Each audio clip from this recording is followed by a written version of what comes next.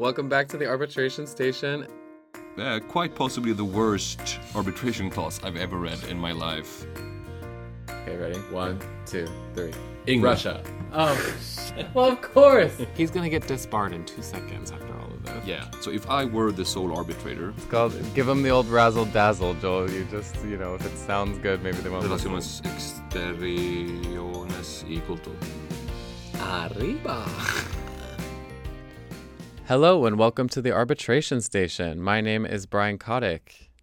And I'm Joel Dahlqvist Kullborg. And we are your co-hosts for another episode of the Arbitration Station podcast, covering both commercial and investment arbitration. 66% serious substance, 33% general ponderings and musings of the arbitration world, and 1% that Joel is yet to define.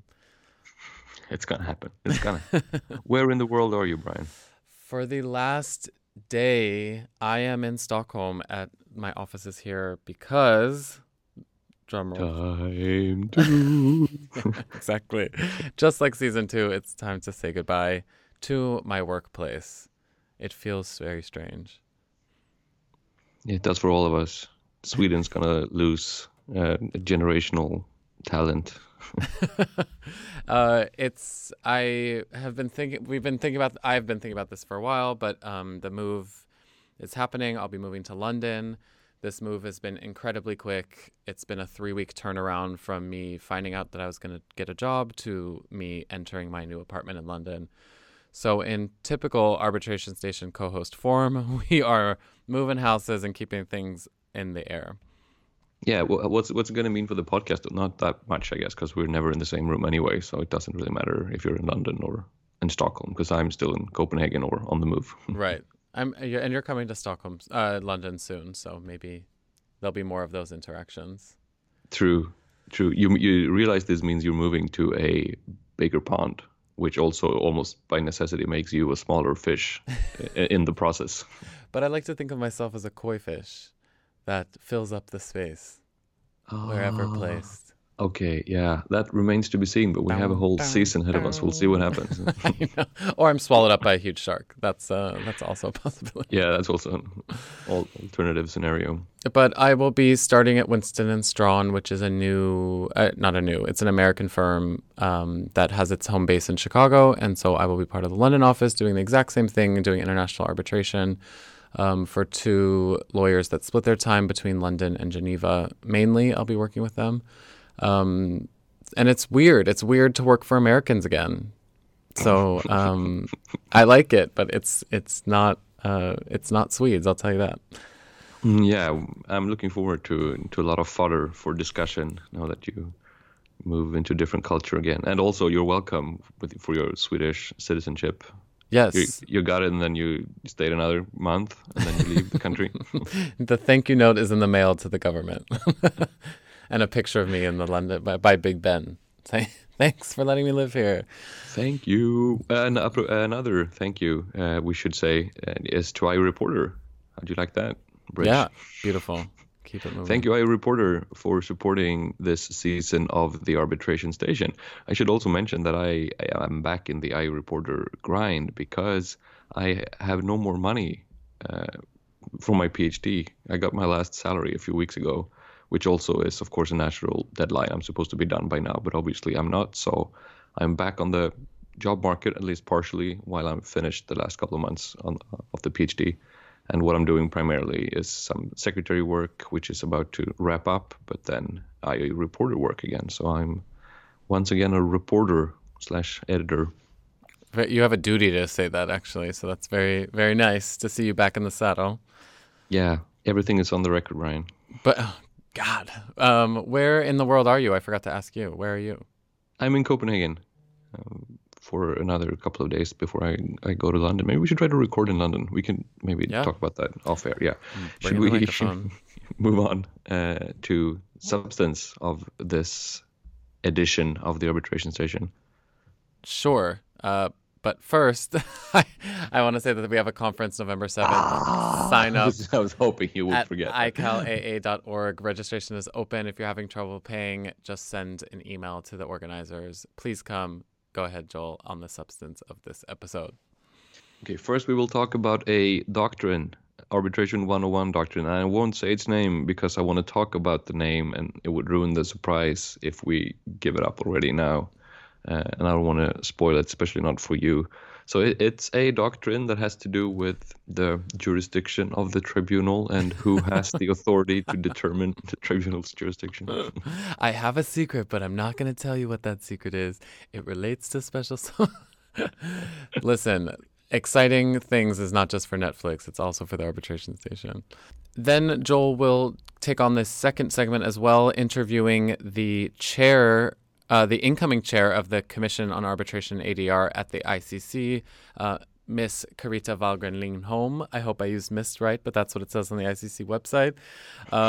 We don't know the specific title to be used for her, but there you go. And we have a very interesting discussion with her. She's a friend of the Stockholm community and also a great arbitrator, so we were glad to have her on the podcast. Yeah, and I'm happy to finally talk a little bit about the ICC, which I wanted to do for quite some time on the podcast. So she has some insight, having been both on the court and now leading the commission, which we will return to. And then it's happy fun time. And because you have just interviewed for a new job, we thought we'd talk about interviewing for new jobs. Exactly. The whole recruiting process, I think that, but specifically interviews, I think is... always done behind closed doors, so no one really can like share notes. And I think there's been a bit of a harmonization between international arbitration practices specifically, both in the Stockholm market, not in the London market. I noticed it, and I'm sure it's also that in other jurisdictions. So it will be a fun and interesting topic, I think. Yeah, and I've barely had a job interview in my life, so I'm looking forward to being so lucky. You're so lucky. All right, let's move on. Great.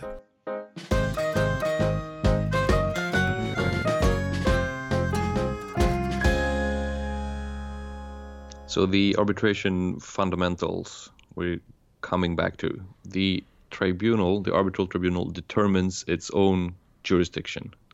And first of all, before we move into the substance of this doctrine, as always, we have a language focus on this podcast. What do you call this doctrine, Brian, that the tribunal determines its own competence? Competence. You do? Yeah. That's interesting. That puts you, I think, in the minority. Yeah, I think so. Because I am, as you know, a man of science. So I conducted some science like a year ago. I conducted science. I did some science. Because I wanted to reference this competence doctrine in a footnote in my dissertation, and I realized there are different ways of saying it. So I wondered, A, which is the best way, and B, are there any meaningful differences implied in which version of the phrase that you use? And I don't know about B. I actually never managed to answer it, and I won't today either.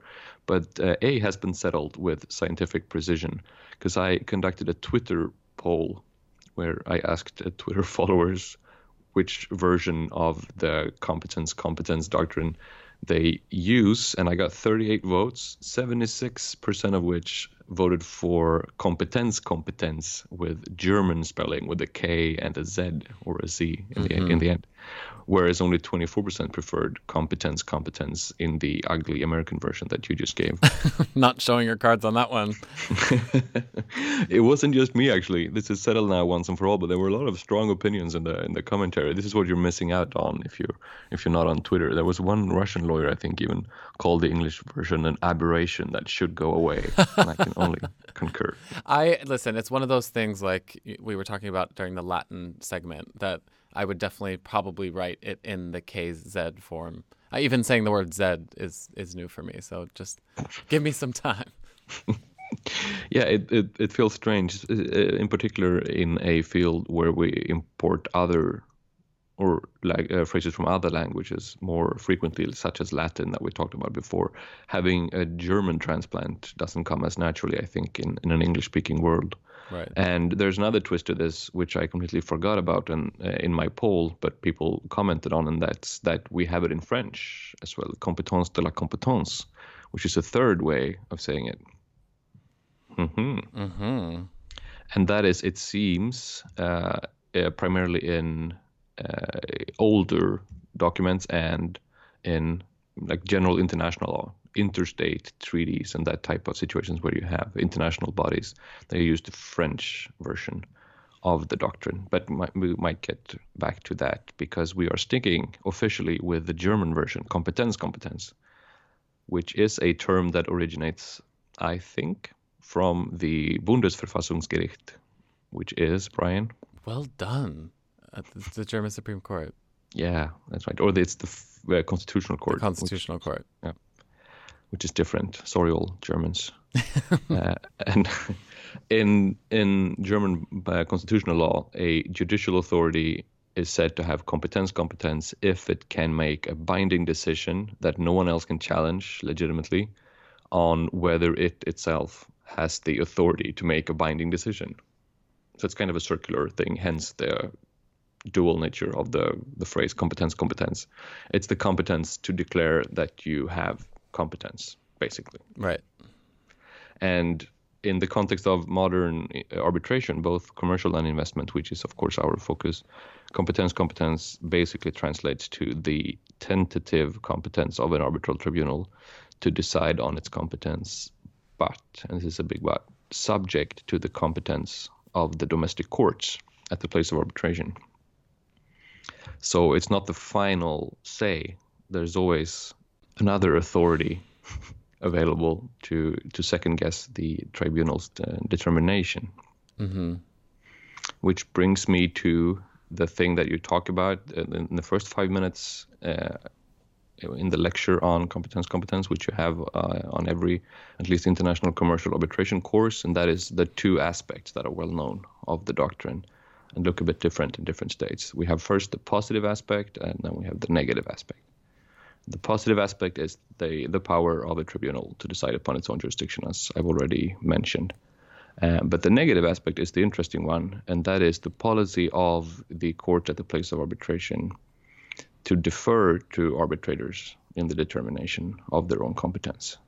So the positive is basically just the generic, the tribunal has the right to determine whether it has jurisdiction. The negative aspect is whether or not courts respect that and stay away from second guessing.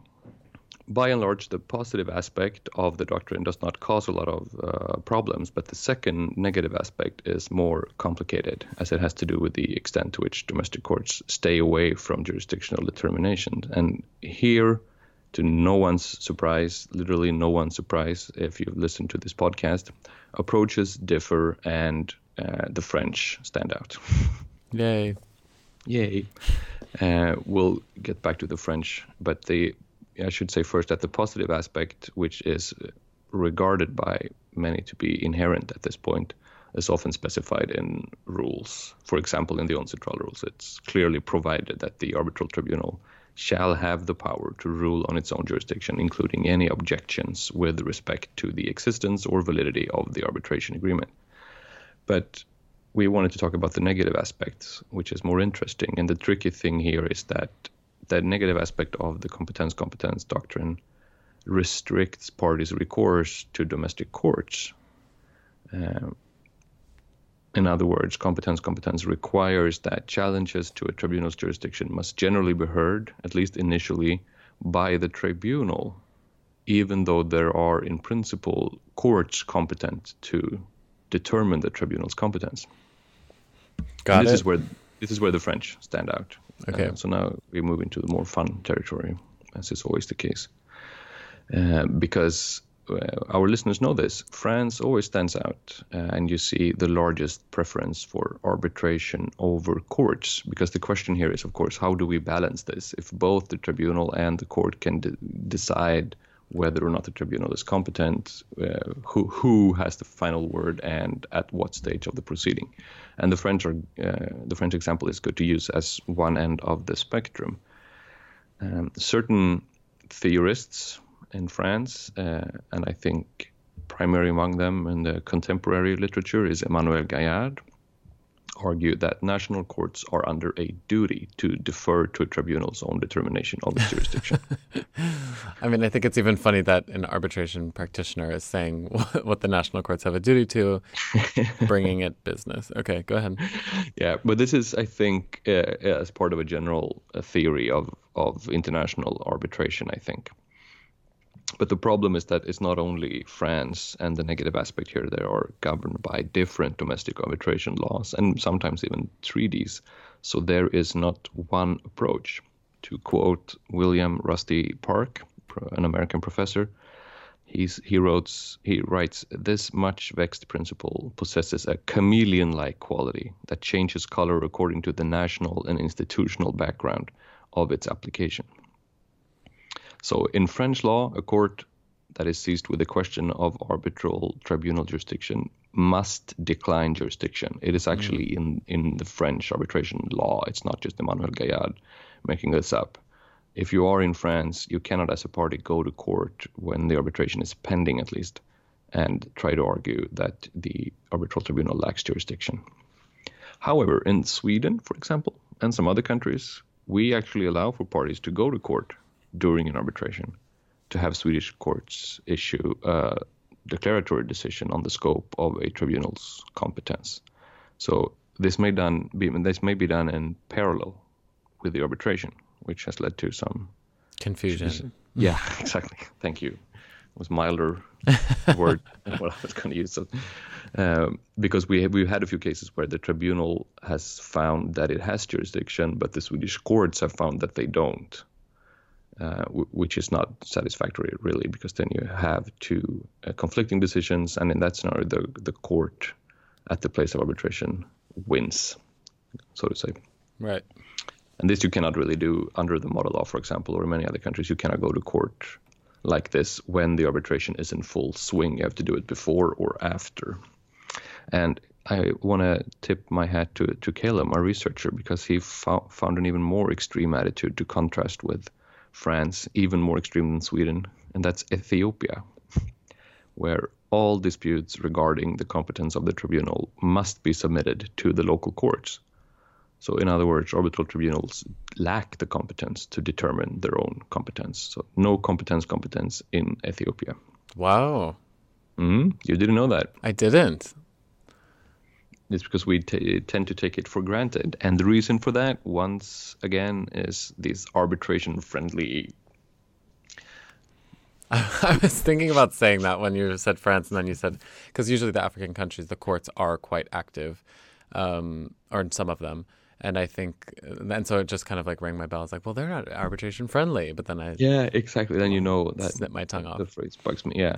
But I think, unfortunately, arbitration-friendly might be the umbrella under which we reluctantly have to discuss competence, because as I hinted already, the key question is the balance between tribunals and courts. And if tribunals win, it's arbitration friendly, and if courts win, it's not. That's right. Something we've already established. And I think we discussed this at least partly when we talked about challenges as well. Exactly. That domestic jurisdictions kind of they give away certain kinds of disputes when they allow for arbitration, disputes that would otherwise be in court, and they only do so under certain restrictions. So arbitration is only allowed because states say it is allowed. Right. So the states have an interest in safeguarding that arbitral tribunals actually have jurisdiction as defined by this framework set up by the states when they give up jurisdiction to tribunals. So if I were to challenge the arbitration-friendly mantra once again, I think that courts have an interest in arbitral tribunals not, running amok and starting to hear criminal and constitutional cases, taking over things that ought to be in court, really. So domestic courts really want to ensure that tribunals have jurisdiction. But you can, of course, do this at the challenge stage. Always, I think. I can't think of a scenario where you can't go to the domestic court at the place of arbitration after the award has been rendered and argue that it was the arbitration agreement was not valid or it was non-arbitrable and so on. Yeah, right? I mean, because then there's no tribunal in place to hear that So you have, I mean, once the award is rendered, the tribunal takes off its tribunal hat. So you either initiate a new arbitration or take it to court. But then you're basically back to the beginning, which is what you said before, that you could only raise this when there's an arbitration pending, because before it's fine to go to court. Yeah. But there are so many different solutions here. And I think if once again using Caleb's research and to take this one step further and away from our arbitration-friendly doctrinal talk, he dug up a case from his native Canada, which I think illustrates the problem here, maybe more so than what is typically the case in the arbitration world when we talk about this. There's a recent Canadian case called Heller versus Uber, which has been the subject of commentary in Canada, at least. As you can hear from the case name, it involves Uber. Do you know about this? No, but I plan on suing them for making me wait so long these days. But I assume that's not what the case was about. No, it's not. That would be Kotick versus Uber. But have you looked at your contract with Uber? No, I haven't. Because if you do, you might find that you have agreed to arbitration. So you have to sue them in arbitration, at least if your contract is in Canada. Because in Canada, Uber contracts with consumers or users or whatever we want to call them. I'm not implying that there's a legal definition of people who buy Uber's services. But if they do so in Canada, at least in this case, it was an arbitration clause included in the agreement, and it referred to arbitration seated in the Netherlands under Dutch law with fees, presumably, as well. It was an expensive procedure. Not a problem for you now that you have a fancy big law job in London. But I think it's like $20,000 or something, Canadian dollars. So it's not that much. That's a lot of money. And of course, then that was a problem. So an Uber driver, not a consumer, but a driver, attempted to sue Uber for labor law violations. Oh. So the question here is, are Uber drivers employees or are they not? And so we had this contract with the arbitration clause providing for arbitration in the Netherlands. And if the Uber drivers are employees, this contract is non-arbitrable. In Canada, as in every other country apart from the underdeveloped United States, you are not allowed to agree to arbitration with employees. Because it's a pure labor dispute and that's not arbitrable? Yes, okay. Exactly. But the Canadian court refused to hear the claim and referred the parties to arbitration, invoking competence. Love it. So they said it's not for us to determine whether or not it's employees or whether or not this is arbitrable. It is for the tribunal. So they basically gave the case away to the arbitrators. Beautiful. Of course, you're playing devil's advocate as always. No. But this is, I think, a good illustration of a potential problem of the negative part of the competence doctrine, because you can withdraw cases that some people would argue are better suited for court than for arbitration. Just to have a wholesale view of what competence means, you mean? If you take such a big picture approach to be like, okay, well, anytime this has anything to do with arbitration, we're going to defer to arbitration. Yeah. And then sure. Is the tribunal vested with the question again, just to make it clear? So now they go to arbitration and then the arbitral tribunal will then decide on their own jurisdiction? Yeah, I guess so. And that has to be the case, assuming then that the party, of course, raises this again. But that's a reasonable assumption, I think, if you try to bring it to court and argue that there's no jurisdiction. Because the court's determination is not that arbitral tribunal has jurisdiction. It's the arbitral tribunal is competent to decide on the jurisdiction. Exactly. Right. Exactly. Good distinction. It doesn't have competence. It has competence. But this is, of course, a very strong take on negative competence. And once again, there is always the possibility of a court review after the tribunal then potentially has accepted the case. So even in this scenario, if the tribunal says, we do have jurisdiction, we don't find that this is an employee, this is a contract like any other, the arbitration clause is valid, we're going to move on. If they then render an award, this alleged Uber driver/employee can take that award to the courts in Canada and say, now, look, this was non-arbitrable I'm an employee, and then the court can set it aside. Right. But the point is that the tribunal gets the first say because courts defer to them in their wish to be arbitration friendly. Right. Sad face. I looked up something for my thesis when I was getting my master's on res judicata, and the issue came up in who was to decide on matters of res judicata, whether it should be the court or the tribunal, depending on who decided the first case, for example. So if the national court decided this case and then a second arbitration had begun and then there was an objection to res judicata based off the first case, whether that decision or that determination would go to the national court originally vested with the case, or whether it should go to the tribunal, the subsequent tribunal. And it was kind of has to do with that principle, because it had to do with who was competent to decide on the competence of the determination of res judicata, the effects of res judicata. But not to complicate this too much, but is a res judicata, an objection based on res judicata, really something that goes to jurisdiction? Isn't it more like an admissibility question or something that does not affect the tribunal's jurisdiction? Where are we? Potentially. Well, actually, there is no consensus on the principle of whether it's jurisdiction or admissibility, so I guess it'll depend on the jurisdiction. Or the admissibility. Or the jurisdiction, right. The jurisdiction, the sovereign area jurisdiction. Oh, the jurisdiction. The competence of the jurisdiction's competence to competently jurisdict the competence. So now we have officially determined it is called Competence. And that's pretty much it.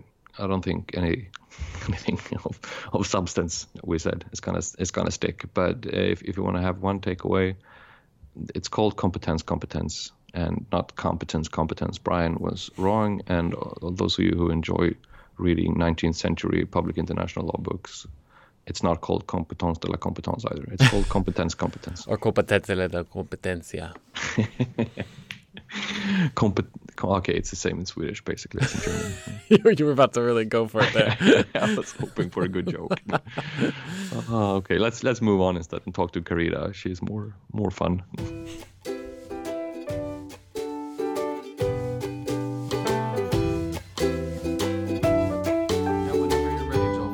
I'll just start by saying hello, Carita, and hello, Brian. How is Stockholm? Stockholm is beautiful as always, and Stockholm is warm. How much do you get to see, though, locked in a conference center? I never stay at the Grand. I always stay at the Diplomat, so I get the walk every time I transfer myself here.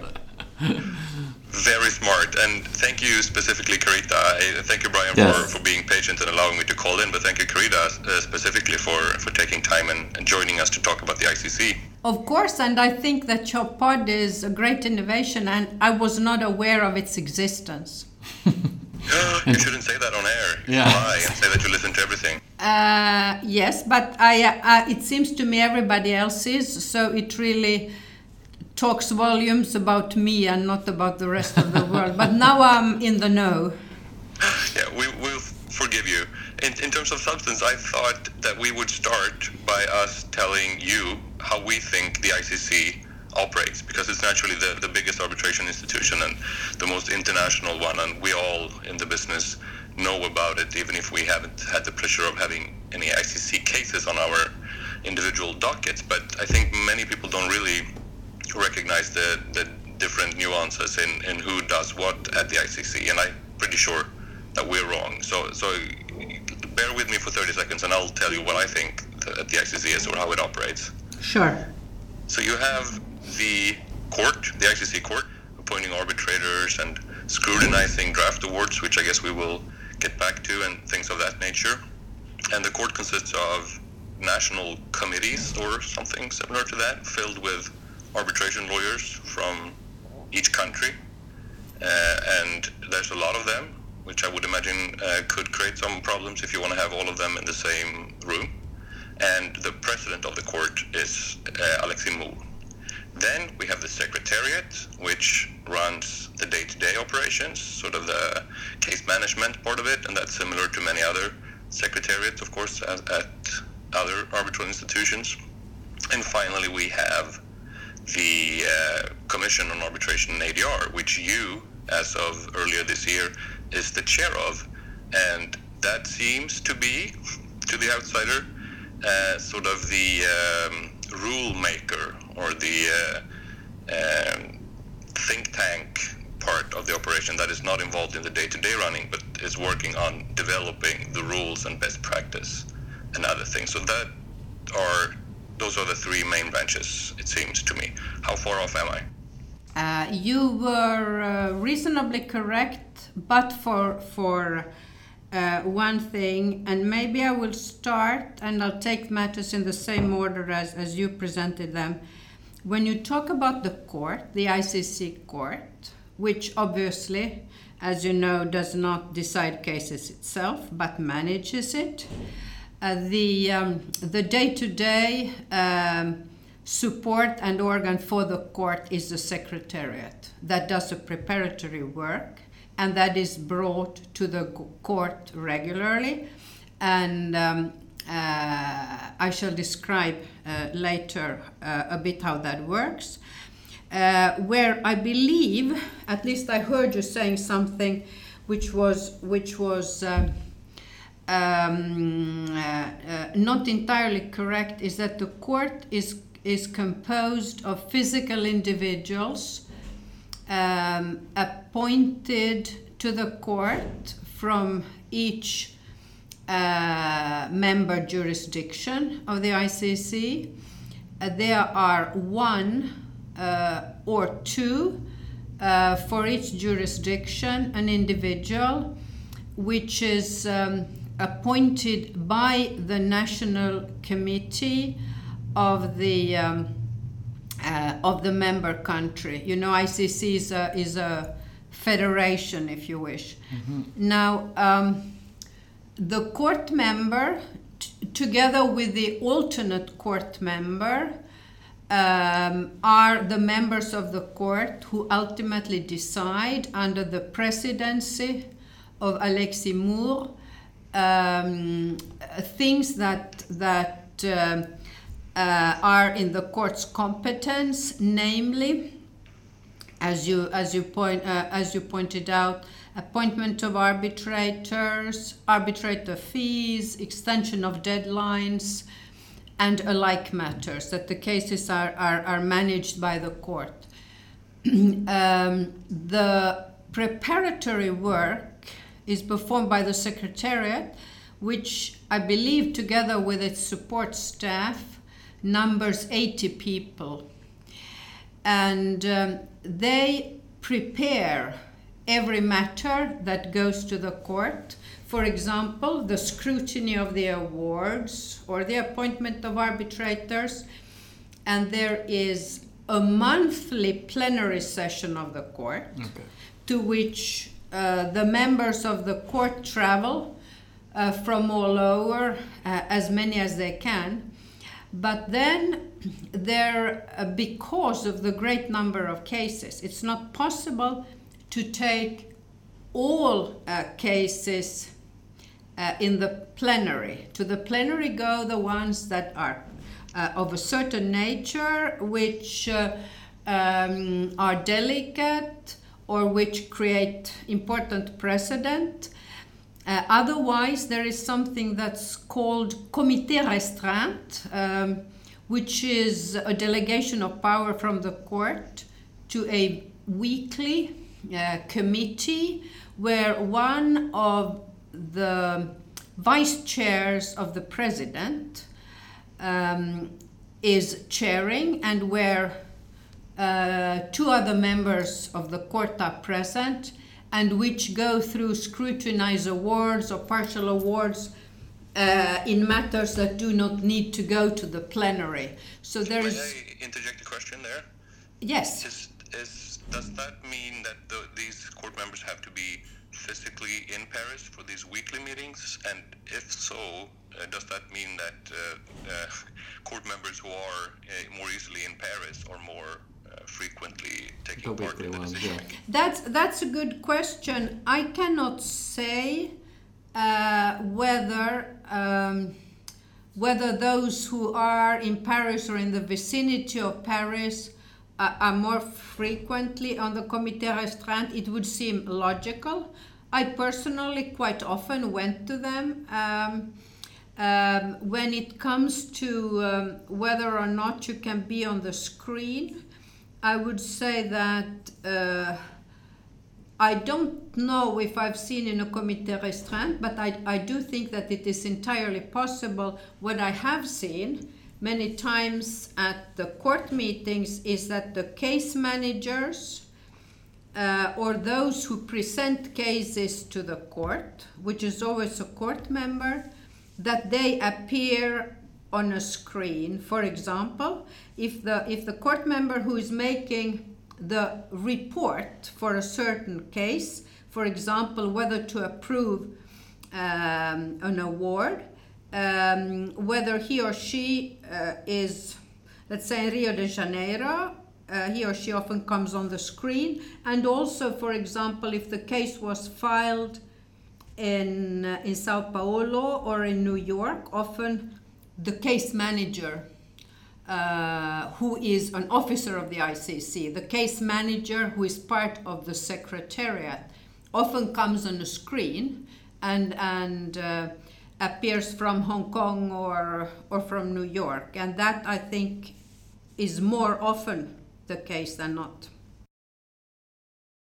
Finally, I would also say that to explain what I just said, after the Secretariat has scrutinized an award and made its comments and list and indicated, a precedent to the court. It's very well prepared normally. One member of the court gets to do a report to the plenary, a written report, and explain it, why he or she agrees or disagrees with the Secretariat, and if it has any additional comments, whether to approve with corrections, or disapprove an award.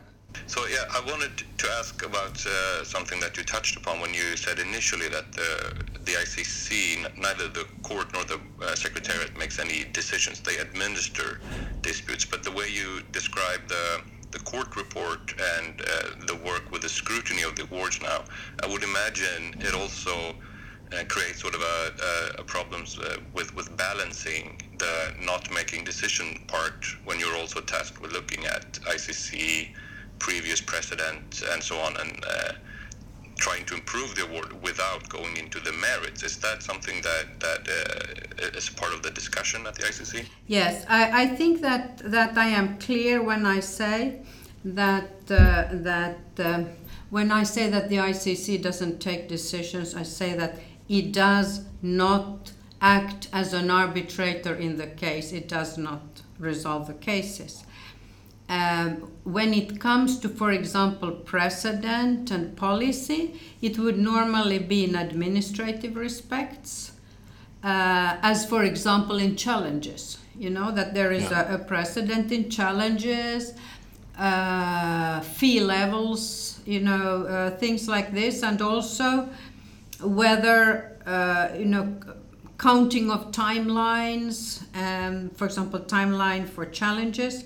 So that the precedent would be in the administrative function. It is absolutely clear, I think, and I think it's clear to all court members that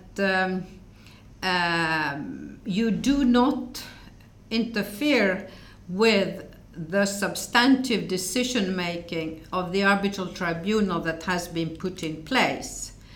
But it can happen that there are suggestions that maybe you wish to, review some part. And I think that works very well. To me, I don't think that the court sort of interferes more than, and I say this as someone who has sat as an arbitrator under the ICC rules mainly before my court appointment, but also since, is that I think that it is extremely useful to the tribunal to get ideas and say, hey, wait a minute, there appears to be a figure missing or an illogical cross-reference. That is extraordinarily helpful, I think. Mm-hmm. And you said it's prepared by the Secretariat and then it goes likely to, I mean, it's not going to... It goes to a court member who has agreed to review that. To review it, who then makes a report and say, hypothetically, I agree with the Secretariat's comment. I have an additional one. Is it circulated before? Yes. So everyone has a chance. It is an electronic database. I see. Yes. Okay. And there can be quite a lot of work involved in being on the ICC court. Yeah. Yes, sir. It is.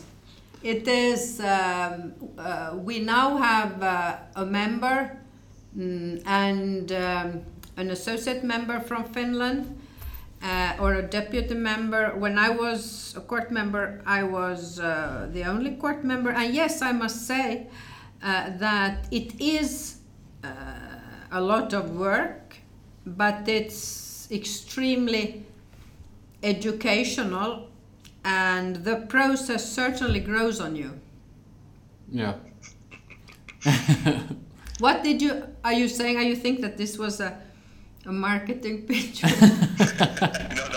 there was no insinuation in my question. I just now realized that maybe there were more work involved than I would have thought, because it seems like then you would have to really get into the details of a case on a pretty regular basis as well. It's not something that you do. Yes, exactly. And it is not, I can tell you one thing, it is certainly not an honorary position. Yeah. If you go there and if you want to handle your appointment responsibly, it certainly involves a lot of work. And then also I would say that then there is an annual working session of the court where it's officers, it's the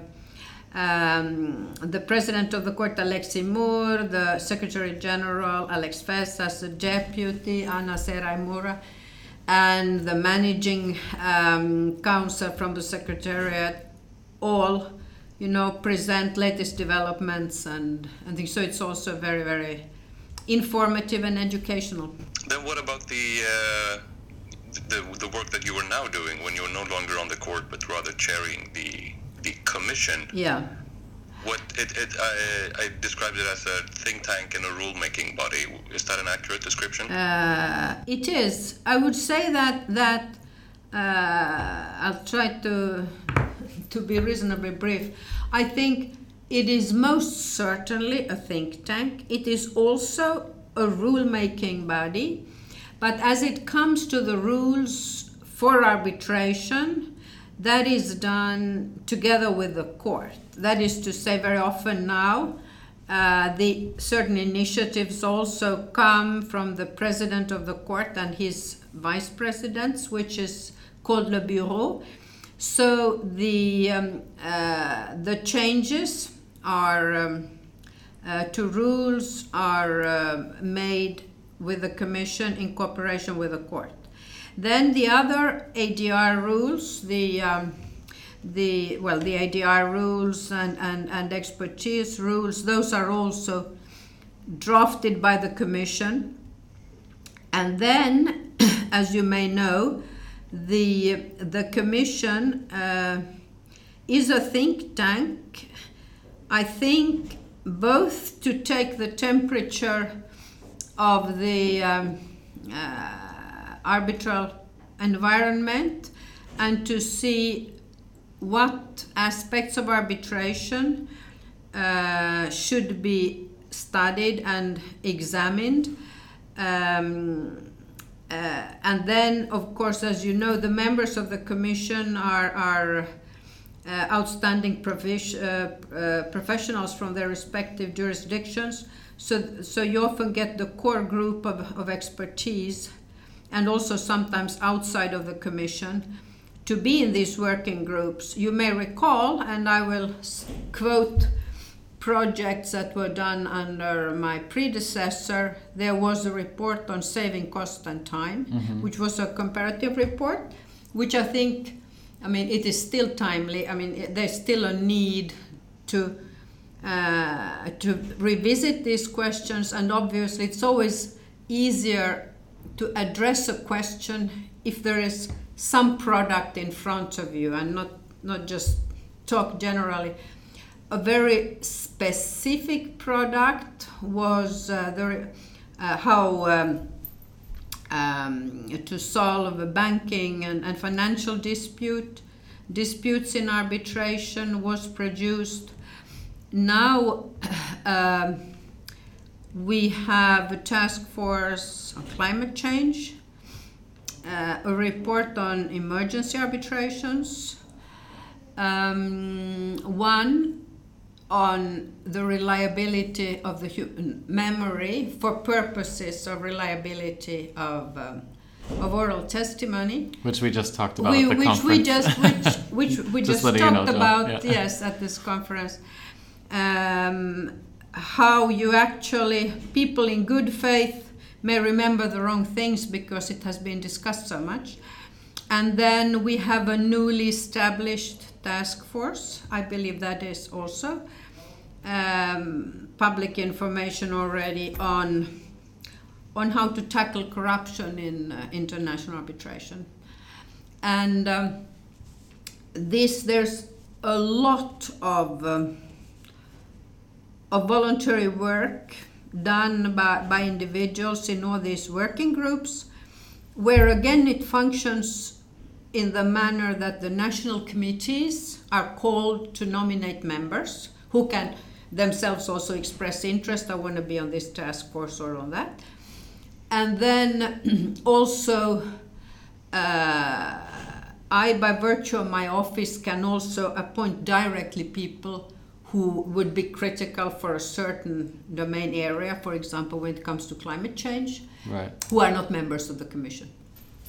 And I believe that the reports that are published by the ICC are read and are bringing the debate forward in international arbitration. So that is what the Commission does, I would say, in parallel to the court. With the end being just marketing the ICC's strengths, or for the end to implement it into the day-to-day of administering disputes? Let me see, what did you ask, into market? Yeah, I mean, what's the purpose? Why do we have these task forces? Well, that is a very good question. Actually, what I did in preparing for this, I went to look in some governance material, and I thought that I saw that there was, as a sort of third item, there was the think tanking, there was the rule making, and then there was the marketing. And of course, the Commission has been there, I believe, since already the ICC was founded in 1923. Mm-hmm. The ICC, I went to my first Commission meeting, I think at the end of the 70s. So I mean, it's wow. But I don't think it has been established as a marketing organization, though it's absolutely clear that that is de facto what it is. It functions that way. But what I would rather say, and I truly believe in saying this, it seems to me also, and this can also be seen as marketing, but I think that since you mentioned that it is maybe the leading arbitral institution in the world, I also think that it should function as a thought leader. Yeah. I mean, for real. Absolutely. Of course, if it promotes itself in that context, yes, of course. But I do think that there is also a certain responsibility to be ahead of the bus. Exactly. And to alert that these are things that push the needle forward. But yes, I think so. Absolutely. It sounds like in both the Commission and the court, these national committees play an important role in designating who is on these bodies. That, of course, poses the question, who is on the national committee, or who are the national committees? Yes, the national committees, there is a local, at least in my own country, the local organization of the ICC is headed by top executives in listed companies. But then there is an arbitration group, a local arbitration group, which is headed normally by the maybe the most distinguished arbitral practitioner in the jurisdiction. I cannot talk for all these jurisdictions. I think there are more than 90 national committees, so I don't know them all. But I would say basically the local ICC organization designates and it develops organically to see to it that the local arbitration commission in each jurisdiction is composed by renowned and recognized arbitration practitioners. And they also now are increasingly establishing nomination committees to propose candidates for appointments by the ICC where a party has not appointed an arbitrator, or where, according to the ICC rules, the appointment should be made by the court. So sometimes it's the president who appoints directly, but then national committees get inquiries to appoint or suggest a candidate, and then there is a nomination committee locally who knows the market, and it now happens according to a certain protocol. And as we all know, in all organizations, not only the ICC, things get increasingly protocol-based when how these things are implemented in practice. Absolutely. Joel, do you have a last question for us? I have what could be construed as a tough question, although it's not. That's a good one to end on. A tough question, so I should take some of my water now and do like witnesses do, count to 10 before you answer. That's right, brace for impact, Carita. Because it's not something I prepared, I was just thinking of it as you were talking, that the ICC, it's such a business-minded organization, both with the national committees and the structure of the organization. It is part of a chamber of commerce, after all. At the same time, we talk a lot about investment treaty arbitration on the podcast, and you have so many treaty-based cases and other cases where states are involved in different ways. And compared to, for example, ICSID, where the states are sort of the members of the institution and all the rule changes and everything, they have to go through the states in order to be approved. That doesn't seem to be the case at the ICC. Is there a tension here between sort of the business-like nature of the organization and the more, should we say, public international law-related disputes that you have on the ICC docket? You know, I often don't like when people answer my questions by saying it was a good question. I think it's a relevant question. I have thought around it. I haven't really thought about it in these terms.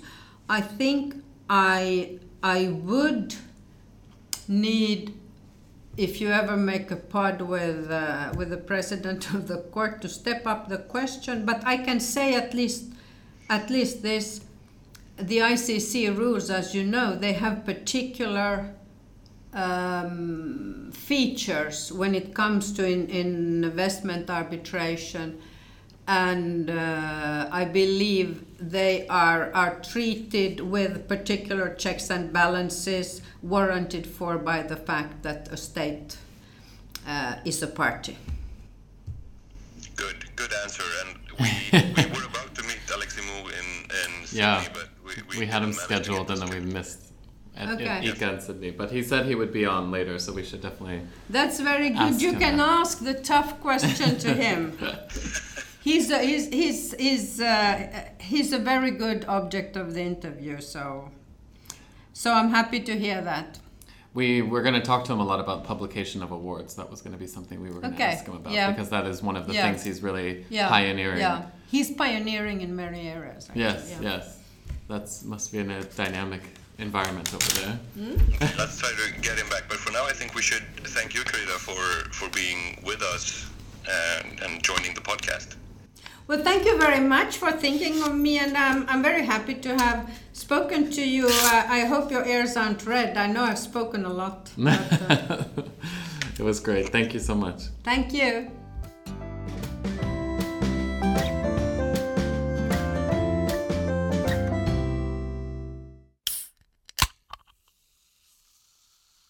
Oh, that sounds good. For the third Happy Fun Time segment, we will be talking about interviews, which is only fun either when you're like Joel and have never had one, or like me and have just finished the entire process. Yeah, and also in theory, when you're like thinking of future potential interviews, or if you're in law school, Yes. where it's basically a skill that you're trying to develop. And it really does become a skill. After you go through a couple of interviews, you kind of know the right way to answer a question. You know how to like parlay it into other elements of your CV that you want to highlight. You really get into this this game on how to perform correctly and appropriately in an interview. You're good at this now, I take it, since you got a job? I had to dust off the cobwebs, but I'll tell you, I mean, I remember when I interviewed for Mannheimer and they asked if I was a big picture or detail-oriented person, and I said, well, I really like the big picture, and they're like, well, you know, being a junior associate is detail-oriented, and I was like, that too. I mean, so you kind of have to like prepare yourself for these type of questions. Oh yeah, I think I told you this. Maybe you forgot, but it's good to take it up now again. I also interviewed for Mannheimer. It's one of the few interviews I ever had, and it's also a job I obviously didn't get. When I get a similar question, they asked me like what I'm not so good at, and I said I'm not noggrann, which is Swedish for when diligent or not so good with details, basically. Mm-hmm. And then they said, okay, but that's the only thing that matters. But you still got the job. No, I didn't get it. Oh. They even told me like, the perfect profile, we would have wanted it, but the only thing we're looking for in junior associates is that you're detail oriented and diligent, and you said you weren't, and that's I was fine with that because I wasn't. I'm still not. I'm better now after like 7 years of working, but still not that good with details. So it was probably for the best. I wouldn't have been a very good junior associate. So that's like my only experience really of job interviews, when I told the truth, and it prevented me from getting the job, and then I stopped doing interviews. You're like, I'm never doing this again. I'm turning into academia, and no one should ever talk to me. I'm going to a cabin in the woods. But I mean, that kind of leads me into something that surprised me when I interviewed at Mannheimer, was that they asked me my 3 strengths and weaknesses, and they said it in the framing of, if someone were to describe your strengths, if a friend of yours were to describe your strengths, what would they be? And then I literally looked at this woman like she was crazy, and I was like, I can't believe people still ask this question. Oh, that's such a cliche. That's exactly the way you make fun of job interviews. Exactly. And then you never prepare them because like they're never going to ask that. And then I was caught off guard. And then, the typical answer that you're never supposed to give is that I'm a perfectionist, because it's just everyone just rolls their eyes at you loudly. I work too much. I love my job too much. I have no threshold for pain. It's like, what? So, I mean, but that is something that I think depends on the culture that of the market you're entering into. So if, I can compare the Swedish market to the London market to the US market. They're very, very different. And being interviewed by a Swede versus an American versus a Brit is also different in and of itself. Oh, please tell me more. I love this. And that when we generalize about cultural expressions. Well, I'll tell you that in the US, I've had interviews where we haven't even discussed my CV, that it's just been a personality fit, because if you've gotten to the interview process, you've made it, and the interview process is just for the fit. So I'm not saying that this is the same for higher legal jobs, but for like entry-level legal jobs, and also for other types of jobs that I've interviewed in the U.S., it's kind of like, okay, well, we wouldn't even give you an interview if we didn't like your profile. So there's no reason for us to ask you generic questions on your profile unless there's a gap in your resume that we need explanations for or something like that. In which case they'll ask you to provide it anyway. In the Swedish context, it's so much about grades in Sweden. I mean, I only applied to Mannheimer, but it's very much like, do you fit the formula? Yes. Okay, then you come in here. And then it's also a personality fit, but the questions are as, very regimented and equal to everyone who applies. And I think that's just to make it fair for all applicants. Yes, welcome to socialism. Exactly. Which I thought is good. And then in the UK, it's completely different because it's just like another level. It's multiple rounds. And then one thing that I want to get into with you and whether you think it's a good idea is that now people are asking for written assessments. Because you cannot provide a writing sample because most of your work is confidential, they ask you to respond to a mock problem within a specified period of time, and then you send it back, and then that gets evaluated as your second or third round.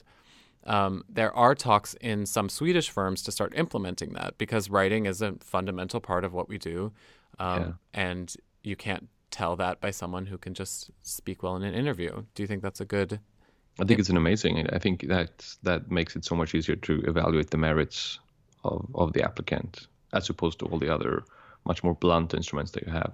I mean, it's part of a bigger picture, I guess. You still need the grades and the personality assessments and everything like that. But that's the thing. It just puts a whole nother burden on the applicant. I mean, they now have to block 24 to 72 hours, which they'll inevitably stay up all night to finish their assessments. And then they may not even get the job. It's tough. Or they do, and they're paid so well that they never have to worry about money again. Woo-hoo, woo-hoo. Right. Try submitting a doctoral project. That's more than a 24-hour block you have to reserve in order to prepare for the job. You have to spend 6 months. And to prepare for your defending your... No, to be accepted in the first place. To submit the proposal, you have to basically write a 15-page abstract of a monograph. Right. That works, but that's a different story. Yeah, but that's interesting. Different kind of job. That is interesting. There's just no time, right? There's no time in the private international law sphere. I mean, of course, I see your point as well. That if you're applying for multiple jobs while you're performing another job, if you're moving laterally as opposed to just coming from law school, having that kind of like assessment center with days and days of different tasks for each job you apply to, of course, it becomes burdensome for the individual at some point. So I have gotten a couple of cover letters from people applying to Mannheimer that are, international lawyers that have seen that I have entered the Swedish market, and so they wanted to do the same thing. So they've sent me cover letters and their CVs, and I have not interviewed them, but I can say that there's a tip in applying to places is definitely, and this is kind of for people who have applied for multiple jobs, know this, to kind of figure out what the firm is doing, because after you graduate law school, you need to start knowing what law firms are doing and how your experience can contribute to the firm's case profile. And that can be as general as whether they do more commercial or they do more investment cases, but also the specific cases themselves, whether you're going to focus on a specific region or whether you're going to focus on a specific subject matter. And that you need to kind of tailor that in your interview when you're interviewing with that specific person. What are the cases that they have worked on, and how are you going to tie in your experience with what they have worked on? So at the end of the interview, they're just talking about their cases, and you're just sitting there smiling, waiting for your offer letter. But it's harder than you think. So, how are you finding these things? Well, plug the IA Reporter is great. You can search by firm name, and you can find out all the cases that have hits based on that firm name or that person that you'll be interviewing with. You can go on the ICSID's websites where you can search based off party representative, claimant, or respondent, and type in the firm name. These are all investment cases, though. It's not as easy if it's primarily a commercial firm. Of course, and that's always hard. And you can go by the profile on their website, but then everyone's going to be listing the same cases, so you just absolutely need to do some digging. Or talk to other people who have worked with them. Yeah, exactly. What about that? What about approaching current other associates, yay or nay, to ask them about the firm or what to think about and how to approach an interview? So I did that, but it depends on the seniority. If you're asking someone very junior, I think it's a bit better because then you're just asking about the culture of the office and maybe some interesting cases that they've worked on. But I don't think it's kosher to cold call senior people on the team to ask for coffee when you intend on applying. I don't know. I think it really muddles the recruitment process. But I tend to defer on, the side of decorum versus, the aggressive recruiting. That's the exact opposite of the Brian I know. Okay, maybe I'm lying a little bit. You're moving to London now. You're just switching to like Downton Abbey manners in your head. Right. A lady in waiting should never receive coffee before midnight with a senior associate at a law firm. I have another question for you that might be sensitive depending on where you take your answer, and that has to do with the lawyer versus HR person on the other side of the table when you're interviewing. Because the other, apart from the Mannheimer job that I didn't get when I was 24, I did, of course, all the summer associate jobs, and then you do basically the exact same interview with 9 different firms and hope that one piece of spaghetti that you throw on the wall is going to stick so that you get one of the summer jobs. And they all looked exactly the same, and that was because they were all conducted by HR people because, the summer associates are not that important, at least not in Sweden. So they don't waste partner time on interviewing and evaluating 19-year-olds who come in for the summer, basically. But I think they do for associates and, of course, for lateral hires as well. But I've never seemed to figured out how, like, the HR people, they have these instruments and tests, and they, of course, they're educated for this particular purpose in recruiting people and assessing candidates, how they sort of balance against the lawyers and the people who actually own the firm and what they want and who they want to hire. What is the situation here? How do they relate to each other? That's a good question because it depends on each firm. Each firm has a different dynamic with their HR. And also with their managing partners. So at Mannheimer, the HR person is kind of like the main filter. I don't think that's, we kind of talk about that quite openly. Even when I get requests from people applying, I say, I literally have no say in this. You have to go through HR. So they're kind of, and so that's right. Like, especially here, that's someone who kind of makes the decisions and they interview you, which I think is atypical. And they do a great job. I mean, they find really good personalities to work here. But in other firms, you don't see the HR person until you're figuring out how to book your flight to go visit the office. That's where the HR person comes in. And HR does more like management of the people once they're in, because some firms see that the competence of the interviewee will only be decided by someone who is also in that field. And granted, HR people do kind of learn the subject matter of what they're HRing, but I don't think that that's common. I never met that in the UK, and that definitely doesn't happen in the US. HR is more like the background support system for making sure that there's talent development and finding people, but the process is driven by and ultimately determined by your colleagues, essentially the people you'll be in the trenches with. Exactly. On the cases. Okay. And then at that point, I think it's the same between Sweden and other jurisdictions, which is you start with kind of a more junior associate and maybe you get a senior associate, and then your final round will be with the partners. How many rounds are there? This sounds like an Olympic. That can depend. It's never one, I'll tell you that. It's never one, but I have been in as many as 5. So. Oh my God! And I've been in one with 5 people. I thought maybe there was one that you could be so amazing that you would ace it on the first interview, and that would be it. Now you're saying I'm not amazing. No, but I think depending on the size of the firm, they might toss you around, especially if they're trying to figure out which office you're going to be a good fit for. It's so dependent on what the needs are of that firm and how you got into the door in the first place. If it is a general, like, streamlined recruitment process of a job that you found online, it's going to be maybe quicker and an easier thing. If you met someone at a conference that wants to follow up with you, they're going to have to go through the right people, talk to the managing partner, make sure that there's a need. What if the office you're applying to is not the main office, but a remote office? Well, then they're going to definitely have to go through a couple hoops. You may need to Skype call with the main office to make sure that... These are problems that are particular to arbitration almost, or I guess maybe some M&A groups as well, that you can choose between different firms or different offices within the same firm, which is not typically the case. And if your practice is more domestically oriented. So we have talked about being interviewed, but we went through a mini interview process with our research applicants. How did you find that process sitting on the other side of the table? We never actually interviewed them, did we? No, we didn't.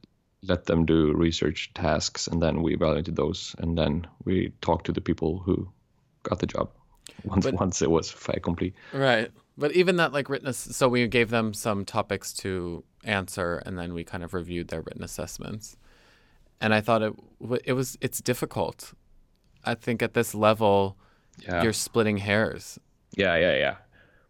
I used to be the editor of a law journal when I was in law school for a couple of years, and towards the end I was so senior that we also, recruited more junior people, and then we devised sort of a test that was more personality oriented, because, as you say, once you're at that stage, it doesn't matter. It's the same as with our researchers or with most associates in law firms, that once you're in sort of the interview room, you've already gone through all the hoops in terms of formalities and grades and background and whatnot. Mm-hmm. So we did a personality thing. I think this is not something that is unique to us by any means, but we call this something like the wine test, or, we had a bunch of Do you want to questions. have a beer with the guy? Yes, exactly. Oh, shit, yeah, it's back to presidential elections again. We had a bunch, I can't remember now, we had similar questions like that. Like, would you enjoy this situation with this particular person? Would you be comfortable doing this? And they were all just personality based and like social issues rather than work issues. And that obviously that doesn't matter for our researchers that much, because we won't be meeting them, unfortunately, that often, at least physically. But I think that if I were to interview people more, if I had my own firm or had to employ people, that would be the crucial part, just the personality assessment. When I was thinking about when I was interviewing, is questions that I had prepared for that I was never asked was, what's an interesting topic in arbitration that is happening now that you want to talk about? Because then it shows a thirst for the field. It allows them to speak on something that they have not worked on. And it allows them to kind of have a kind of a forward-thinking approach to the arbitration aspect. And I kind of prepared that, thinking that... You just said, listen to the arbitration station. Yeah, that did week. come up. Well, actually, we can talk about that for a second. That came up in almost every interview in a positive way. And I think what it showed is that it was this kind of thinking out of the box, entrepreneurial spirit, but still in a substantive way. Do I need to toot my own horn anymore? But basically, it was something new on the resume, and this is exactly what you're talking about with the wine test. It's like differentiate yourself from the rest of the masses in some way that is relevant and substantive. And I think it will be, and that's why people write articles, because that's something that not everyone's writing the same article. That's right.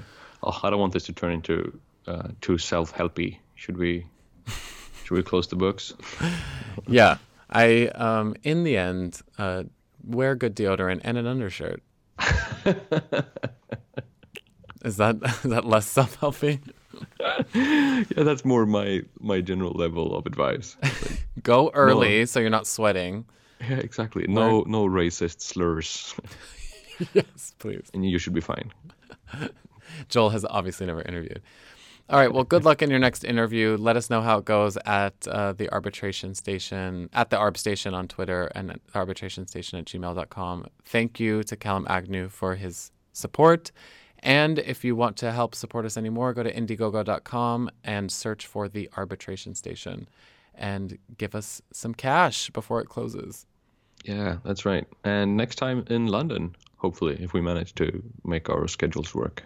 See you there, Joel. Bye.